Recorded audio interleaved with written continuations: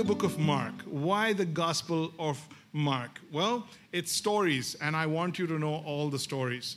I want you to be familiar with the gospel. And I want to tell the Gospel of Mark more as stories, and so that you're very familiar with everything that happened with the life of Christ. And maybe you'll be hearing it for the 10th time, maybe you'll be hearing it for the first time, but we'll all grow together, okay?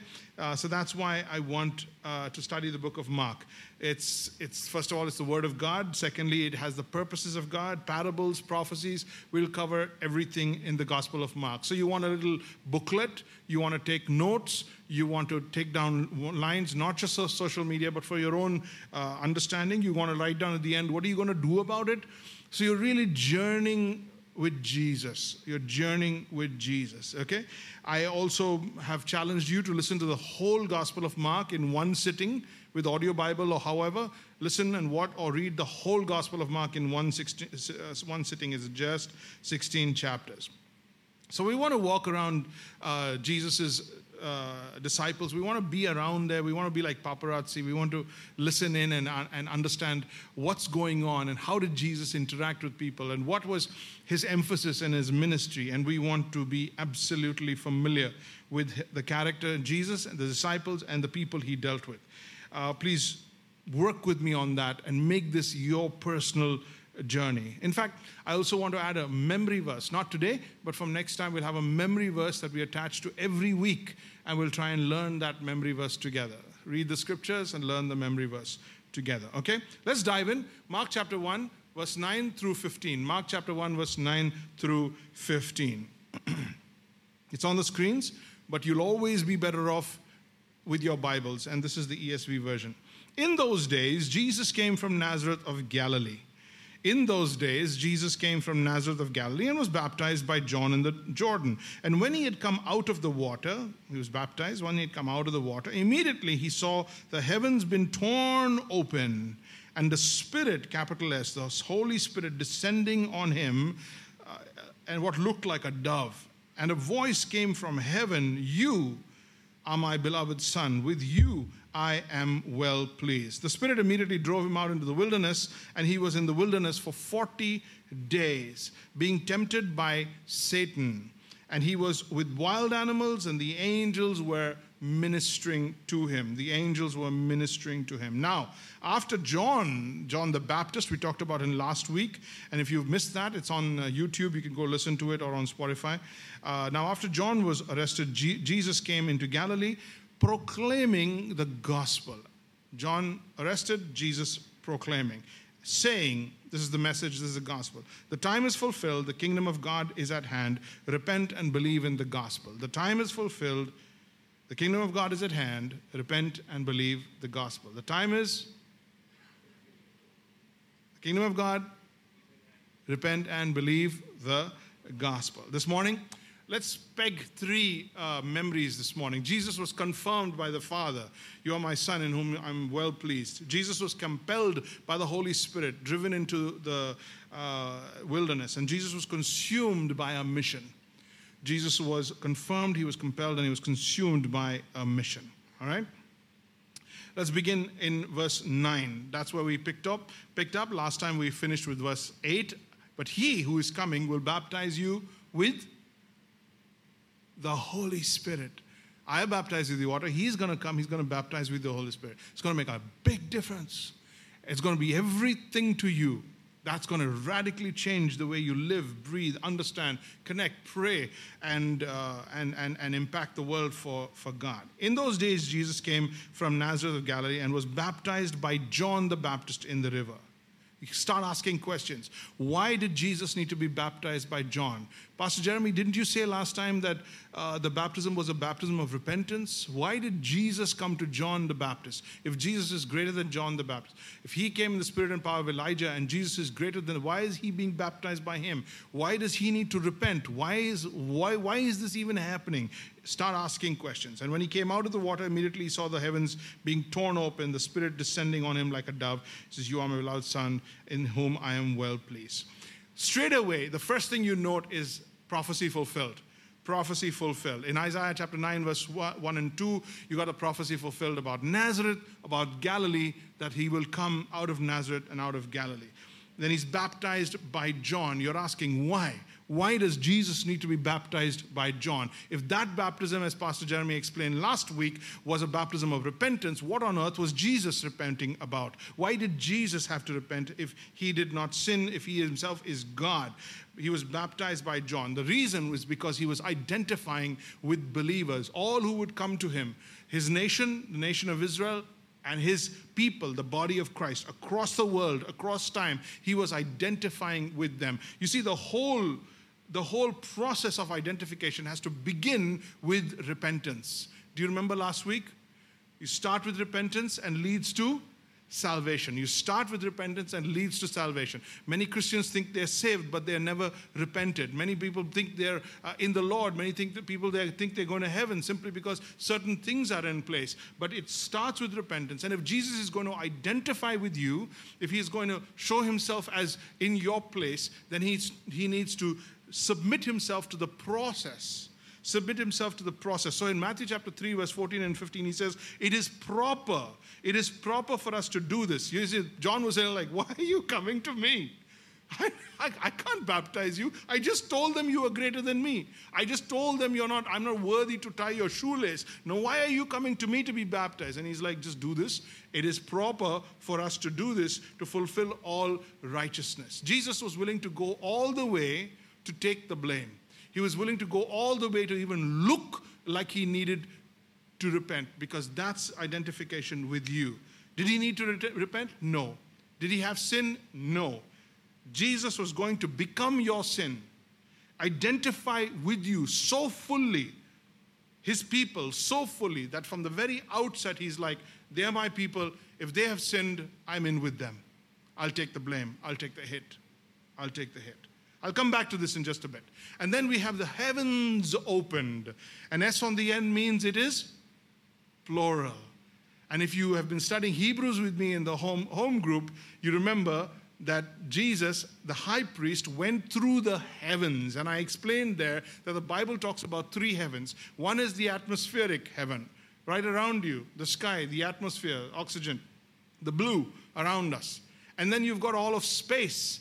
Space, just space. You got matter, then you got space. And then you have the third heaven, which the Bible says is the abode of God, where not God lives, but where God is. That's almost outside of our reality. It's beyond our dimension. So what we're saying is, in that moment, as Jesus came out of the water, heaven 1 was torn open, heaven 2 was torn open, and heaven 3 was torn open. And in that moment, as Jesus obeyed in that very first step of identification with you, he looked up, and the Father sending the Holy Spirit upon him, in that moment there was a Trinity affection. There was a glimpse for us into the Trinity as Jesus on earth in the flesh. The Holy Spirit is coming on him to impact him for ministry. And he looks up, and through the first heaven torn open, through the second heaven torn open, through time and space and all 56 dimensions of physics, and breaking through, he goes into the very presence of God. And in that moment,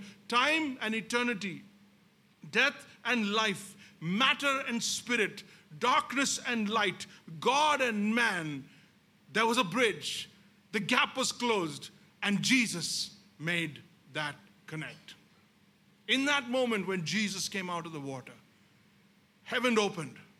The heavens opened and looked straight on Jesus, and God the Father, the voice came from heaven saying, "This is my son. He's come from me. This is my son. He's come from me, in whom I am well pleased." In whom I am well pleased. Don't dismiss it so easily. Look carefully, think carefully, because this changes the trajectory of your entire life. This changes where you spend your eternity. Believing this one thing makes all the difference in heaven and on earth.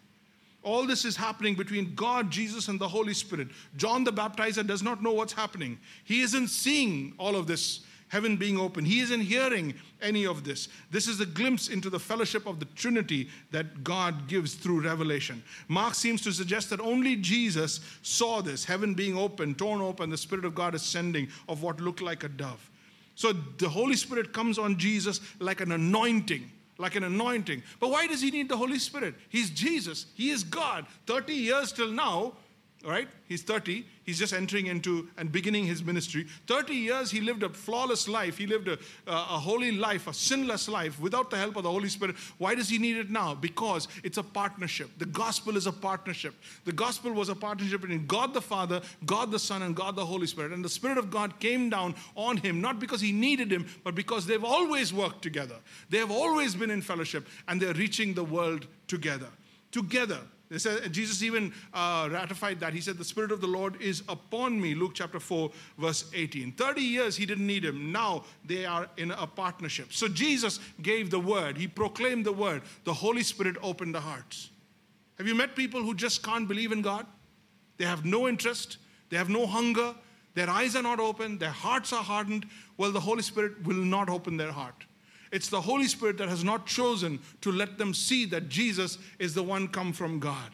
When the Holy Spirit opens a person's heart and opens a person's eyes, all of reason can't convince him or otherwise that Jesus is the Son of God. So God the Father is saying, this is my Son. He's affirming him, which means he has come from me. He didn't say he's my child. He didn't say he's my baby. He is my son. That means he has come on my behalf. He has come from me. I begat him. And secondly, I am pleased with his work. I'll talk about that in just a bit. So God the Father is ratifying who he's validating, he's affirming the Son. And when you and I come to faith in the fact, God, you're right. He came from you. He went to the cross. He paid my sin. He died and rose again. In that moment, I am saved. By that confession, I am saved. Because I believe that, I am saved. Not because I'm this religion or that religion. Not because I'm good or bad. Not because I'm weak or I'm strong. Not because I'm one ethnicity or another. It's because I believe God the Father in what he says about Christ the Son. So Jesus gives the word. He proclaims. But do I believe? The Holy Spirit opens my heart to believe. So pray. Pray to the Lord of the harvest that he may open the hearts of those who will believe. Pray for 800 first generation believers. Those who will know and hear the voice of God and say, oh God, you are right. Father God, you are right. I believe this one is from you. This one is from you. It hasn't changed for us. We too proclaim the gospel. Right now, I'm not trying to convince you. I'm just going to say it. I'm just going to proclaim it. And the Holy Spirit will work in your life. So it's Jesus and the Holy Spirit. Today, it's me and the Holy Spirit. It's you and the Holy Spirit. You proclaim, you witness, and God does the rest. God the Spirit does the rest. We proclaim the good news. And the same Holy Spirit opens the hearts of those who will be saved. Does God choose people to be saved? Yes. Do people choose to get saved? Yes. Deal with it. So we cannot also hope to live a gospel-centric life. Say it with me. A gospel-centric life. We cannot hope to live a gospel-centric life apart from the anointing of the Holy Spirit. If the Holy Spirit is not in charge, your body is. If the Holy Spirit is not drawing you to the Word, your body is drawing you away from the Word. Your body. Don't bring Satan into this. Satan has got nothing to. He's only going to get interested if you're being used by God. If you're being an impact, if you're being a witness, if you're changing lives around you, if you're evidencing spiritual fruit, then only is Satan going to get involved with you. Otherwise, his job is not to give you a hard day. He's not interested in you. He's only interested in those who are a problem with the gospel, an offense on the gospel, for the gospel. So the Holy Spirit, the devil will only get involved when you are a threat to his purposes. Other than that, either the Holy Spirit is leading you or your body is leading. Should I go to church? Should I read the Bible right now? Should I wake up and make my spiritual disciplines the most important thing in my life? Should this be sacred or should it not be sacred? Should I sleep with my significant other before marriage? Should I get involved with the world and look and sound and act and smell like the world and act like them and do like them? Should I live a life of compromise? Everything I do, either my body is deciding or the Spirit of God is deciding. Either my body is deciding or the Spirit of God is deciding. If I am not led by the Spirit, I will fulfill the lust of the flesh. Galatians chapter 5. If I am led by the Spirit, I will not fulfill the lust of the flesh. It's not a fight. It's not a fight. There's only one steering wheel and only one person is at the steering wheel. Either it's the Holy Spirit or it is my body, the flesh. And my greatest enemy is not my cousin, not my colleague, not my competition. My greatest enemy is the flesh. And I need to beat my flesh into submission. This is not the sermons you'll hear on TV. This is not the sermons that you're going to hear, what is known as motivational speech. No. I don't want to motivate you. Jesus died on the cross. That should be enough. What I want us to understand is that it is hard work to get up in the morning and to spend time with the Lord. It is hard work to lead our family in prayer. It is hard work it takes courage to share the gospel with people. So, a voice, word, language, cognitive, revelation. God speaks, and God has always spoken, not in mysteries, not in symbols, not in codes. He's spoken in plain word. Plain word. And a voice came from heaven. This is my son in whom I am well pleased. God was affirming that he is the appointed one. He is the anointed one. This guy is the mediator between man and God. You want to come back to me? You come through him. I'll listen to him. If you're in him, you're in. If you're not in him, you're not in him. He who has the Son has life. He who does not have the Son does not have life. In this we know that we are the children of God. He is the only one. He is the one I will accept. If you're in him, you are okay. Jesus constantly lived his life to please the Father. Always he wanted the Father's pleasure. And here God is saying, I take great pleasure in him. I stopped at that part and I said to myself, that's something hard for me to accept. You're telling your son, not child, son, the one come from you. He's telling the son, I'm pleased with you. What are you pleased about? He hasn't started ministry. The Holy Spirit has just come upon him. The 3 years of ministry is yet to begin. Nothing has happened. He hasn't died for me. He hasn't shed his blood for me yet. He hasn't done anything yet. So what are you happy about? What are you happy about? What pleases you? I stopped to think. I stopped to ask. Isaiah 53 verse 5 and 6 says, but he was pierced for our transgressions. He was pierced for our transgressions. When was he pierced? When was Jesus pierced? Take a deep breath. Fill your lungs with oxygen. When was he pierced? Hanging on the cross, right at the end, after the hours of hanging on the cross, he was pierced, okay? He was pierced for our transgressions. He was crushed for our iniquities, Underline, upon him was the punishment that brought us peace. Upon him, God placed the punishment of. So, hang on a minute. God the Father, you're saying to him, I'm pleased with you. And in 3 years from now, you're going to pour out anger against him. So you're pleased that he's taken your anger. You're pleased that he's going to go to the cross. You're pleased that he's going to be pierced. Lord, why would you be pleased with that? Why would you take pleasure in that?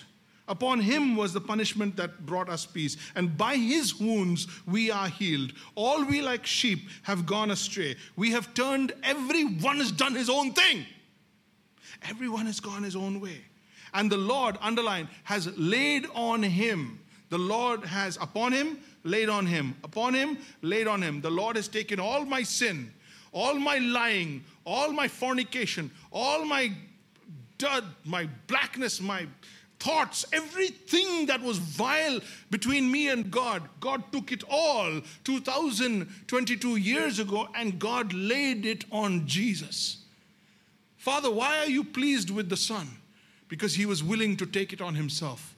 Yeah, but still, why are you pleased? He would have to take all the wrath, not anger, wrath of God. Because if my sin is placed on him, he would become the beneficiary. He would become the recipient of that anger. He would become the recipient of that anger. He would have to stand between God the Father and me. And as God laid out all his anger, he would take my sin and destroy, burn it up, hit it, consume it. And that meteor would just burn up in the middle of space before it hits Earth. Are you getting the picture? And suddenly I find that the anger of God doesn't reach me, because Jesus stood in the middle and covered me and took it. And God the Father says to God the Son, I'm pleased with you. What is he pleased about? Kuch kiya to hai nahi abhi tak. He hasn't done anything great, no merit. What is he pleased about? He's pleased that he's standing there in the flesh. And in the flesh means he can die. And if he can die, he's going to. And if he's going to, then God can have me back. Me back. Brothers and sisters, if you knew me, you wouldn't talk to me. If you knew my heart, you wouldn't talk to me. You wouldn't be my friend, much less listen to my preaching. If you knew my mind, if you knew what I was capable of, if you knew me as just Jeremy Dawson, who deserves death and hell, no one is more deserving of hell than I am. If you knew me, you wouldn't talk to me. But God was pleased with Christ the Son, because Christ the Son was willing to take everything of Jeremy Dawson and burn it up on the cross and consume it on the cross and take the heat of all God's anger that was meant for me. He took it, and there's nothing left of his anger. Justice is complete. His holiness has been met. His holy righteous laws have been met. And I stand there, and the meteor is burned up, and the sun is shining again. And God the Father has me back. Now I have a way back to the Father. And I can go and I can embrace the Father. I can come running home like the prodigal. And I can say, Father, will you forgive me? I've already done that. But what about I've already covered it. But Father, what about my nakedness? It's covered. What about my sin? It's paid for. Come on back home. Come on back home. That is why the Father was pleased with Jesus. That is why the Father was pleased with Jesus. Because in the flesh, it was as good as done. It was as good as done. Jesus being God, it was as good as done. He was going to go to the cross. Hell couldn't stop him from going to the cross. He was going to shed his blood. Hell could not pay. Satan couldn't stop him no matter how much he tried. And he was going to rise again from the dead. Heaven couldn't wait for him.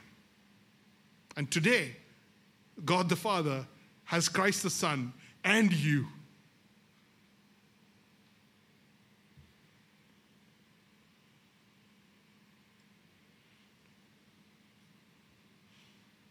The time is fulfilled.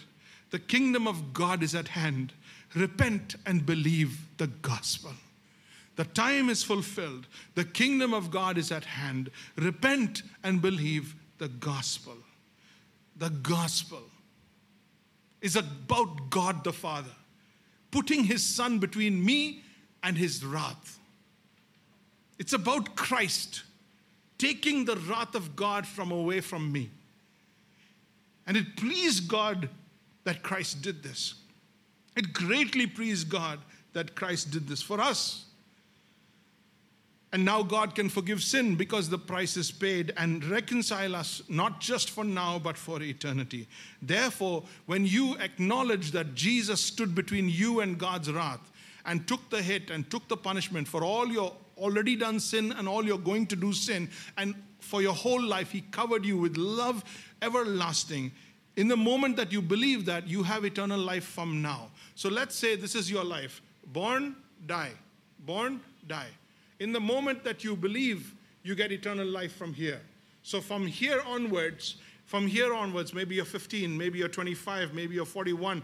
From this point onwards, you are in the flesh, Jesus standing there, and the heavens are open. You have the Holy Spirit, and you have a direct connect to God the Father. You are now in life with God. You have eternal life forever. So you're not going to get eternal life when you stand in some vague sort of kangaroo court, some vague sort of judgment on some day when you don't know what will be the outcome. I know whom I have believed in, and I am persuaded that he is able to keep that which concerns me. unto him against that day. Today I have eternal life. Today, if I drop dead in front of you right now, I will close my eyes and I will open it and I will see my Jesus. Today, I can enjoy the Spirit of God with me. Today and for the rest of my life, I can live without guilt, without curse, without pain, without suffering, without meaning in pain and suffering. Today, I can begin my eternal life as I give my life to Jesus today. As I believe the Father saying, you sent him, I believe you. I believe if you sent him, I believe you. And this is what you sent him for, I will trust him. Whoever believes in the Son of God, read it with me. Whoever believes in the Son of God has eternal, read it with me. I need it as well. Whoever believes in the Son of God has eternal life. Whoever does not obey the Son shall not see life. But what? The wrath of God remains on him. So either Jesus consumes and stands in the way and takes the wrath, or so the moment you say, Jesus, get out, he does. And you open yourself to. So nobody's going to go to hell for their sin. Nobody's going to go to the hell for their sin. They're going to go to hell because they rejected God's escape for sin, for hell. Jesus was commissioned by God the Father. He was confirmed by God the Father. Jesus was compelled by the Holy Spirit. He was compelled by the Holy Spirit. The Spirit of God drove him out into the wilderness, and he was in the wilderness 40 days, being tempted by Satan, and was with the wild animals, and the angels were ministering to him. You're going to love this. Let me take 5 minutes and explain this, and then I'm done. The Spirit immediately drove him. As soon as he finished the baptism, he took him into the wilderness and he started to tempt him. Satan started to tempt him. Why, Lord? Why did you do that? The New Living Translation says compelled. ESV says driven or drove him. Basically, the Holy Spirit now began to lead his ministry, and he followed his ministry. All three of the Trinity was present. He went into the wilderness, where there were wild animals and angels were ministering to him. What was he doing there? He was being prepared. He was being prepared. So if you're studying Hebrews with me, we talked about how Jesus, made man, had to be prepared to be a good counselor for you, a good therapist for you, a good comforter for you, a good paraclete, someone who comes alongside and encourages you. To understand you, to be a good high priest for you, he must himself experience temptation. He must know what it's like to be overcome by lust or lies or anger or resentment or unforgiveness. He must know what it's like to be filled with rage. He must know what it's like to be human and to be broken and to be limited. So Jesus was taken into the wilderness for 40 days to be treated by the devil in every possible temptation.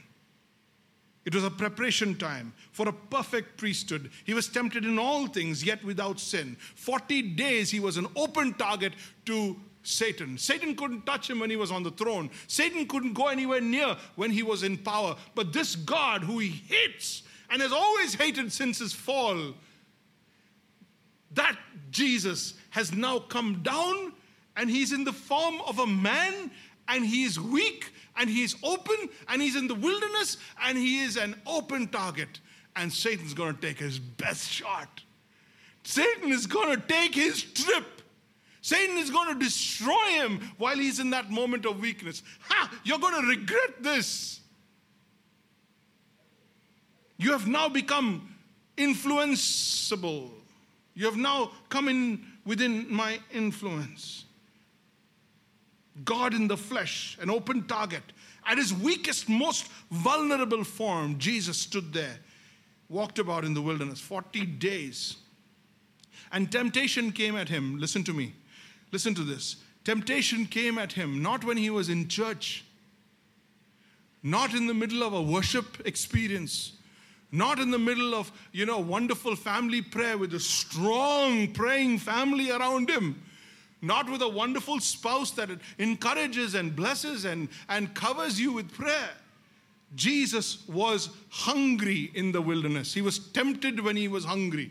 He was tempted when he was alone.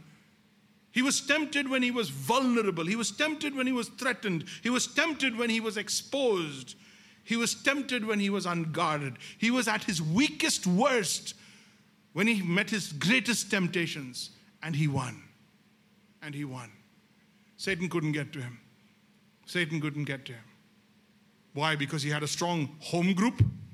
Because he had a good small group? Because he was in covenant life? Because he had the latest, newest version on his YouVersion app? Huh? Is that why? No. Because he knew the word of God. And man shall not live by bread alone, but by every word. Man shall not win by bread alone, but by every word that comes out of the mouth. And there in the wilderness, hungry, alone, rejected and dejected, absolutely in the dark, absolutely alone, as weak and vulnerable as a man can be, he was stronger. He was stronger than the devil himself. Stronger than the devil himself. You notice two things that God didn't take away. He still had the Holy Spirit with him, and he had angels. You have the Holy Spirit and you have angels. You have the Holy Spirit, you have believers. You have the word, you have encouragement, you have accountability, you have worship, you have music, you have reminders, you have small group, and you have Telegram.